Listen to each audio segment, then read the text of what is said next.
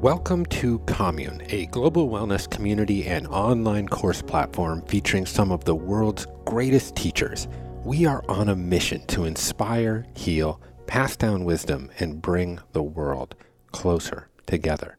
This is the Commune podcast, where each week we explore the ideas and practices that help us live this healthy, connected, and purpose-filled life. In addition to our courses on yoga, meditation, and personal development, Commune also offers an array of social impact courses, including Unwinding Prejudice, Redefining Leadership, and Organize a March. If you are interested in enrolling in any of these course offerings for free, please email me at jeffk@onecommune.com.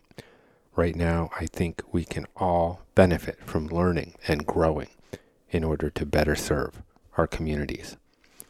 So I've started writing a weekly Sunday article called Commusings, maybe you get them, where I wax poetic and often pathetic around spirituality, philosophy, and culture. And on occasion, I will also record these screeds as bonus episodes for this podcast. And today, in honor of Father's Day, I share with you a piece entitled Finding Fatherhood. This episode is dedicated to my loving father. My name is Jeff Krasno, and welcome to Commune.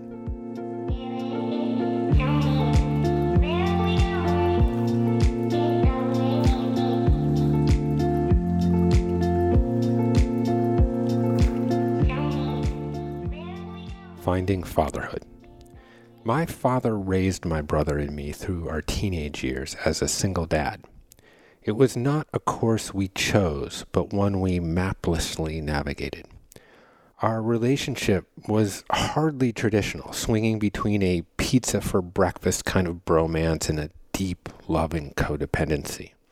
As I stumbled into manhood and he, sometimes adolescently, rebuilt his life, we leaned into each other. We relished each other's company and shared a passion for the cocktail of music, politics, and parties. Oh, the parties. Eventually, somewhat against our will, adulthood beckoned, time as a father as well. I sailed off into the wide berth of life as if I was the first one to attempt to distill it into meaning. When we're young, we don't know that God, that celestial Father, is right where we are. Last year, my father was diagnosed with colon cancer. In the aftermath of his surgery, he lost 35 pounds and became very weak.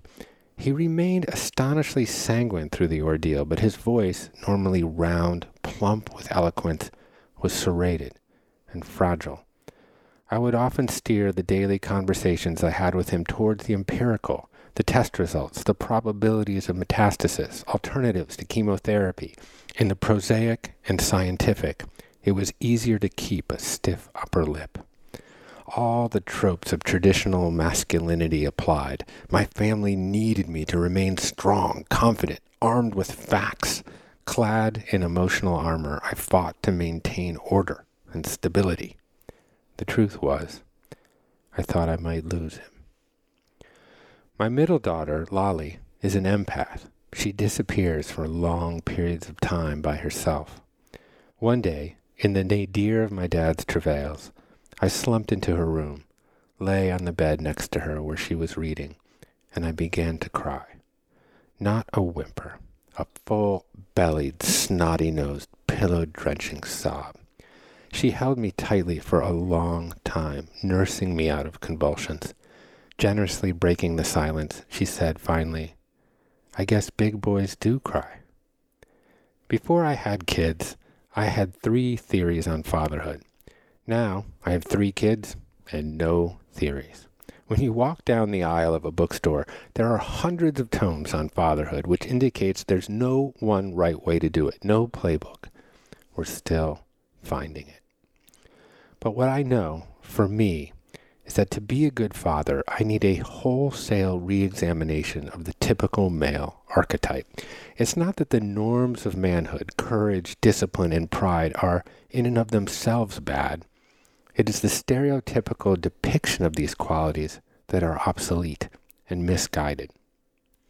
We have lucidly witnessed, both individually and as a nation, how the penchant to be a real man, with its chest-thumping hubris and social dominance, leads outwardly to bullying, misogyny, and homophobia, and inwardly to stress and depression. As men, and particularly as fathers, we have a choice to eschew this toxicity that is passed along down generational lines. Can we redirect pride from an obsession with one's own excellence to a sense of contentment derived from another's fulfillment of their own potential? Can we consider courage as synonymous with vulnerability, for seldom do they exist without each other? I know Lolly finds me brave, not because I can suppress a tear, but because I can shed one. Can we comprehend discipline as not solely the doling of punishment, but as a discipleship to our highest principles?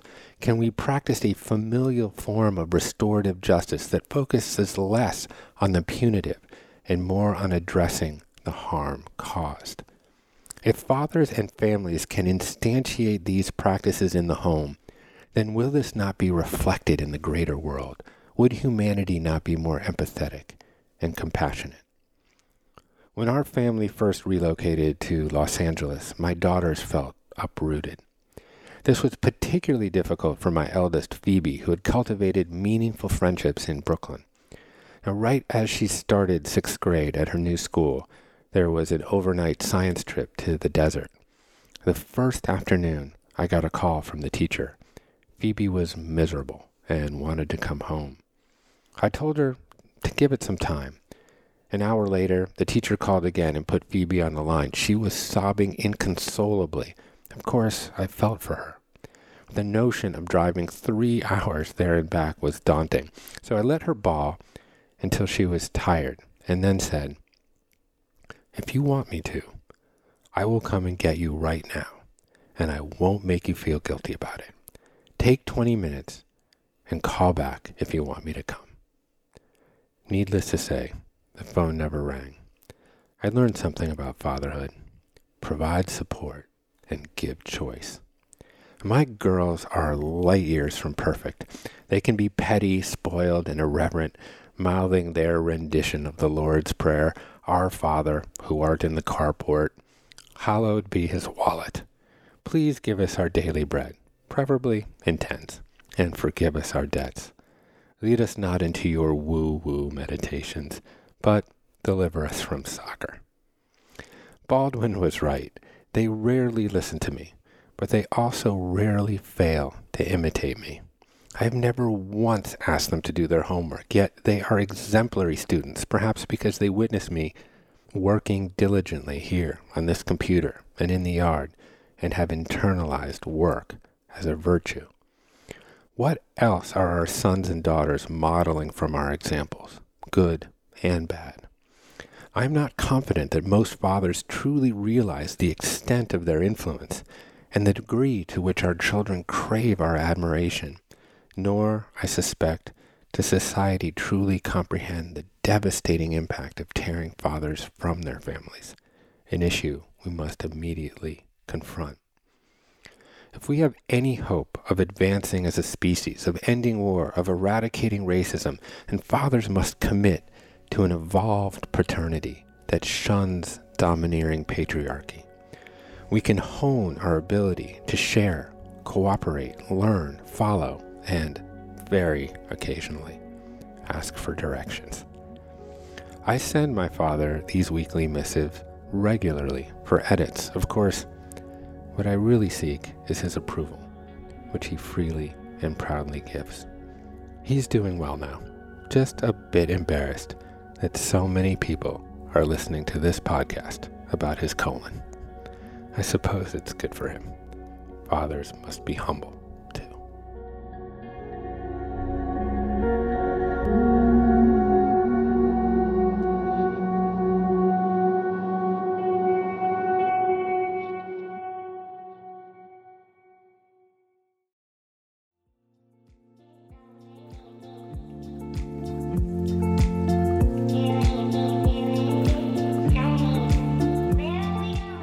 Thanks for listening to the episode today. If you have any questions or comments or stories, share them with me at jeffk@onecommune.com.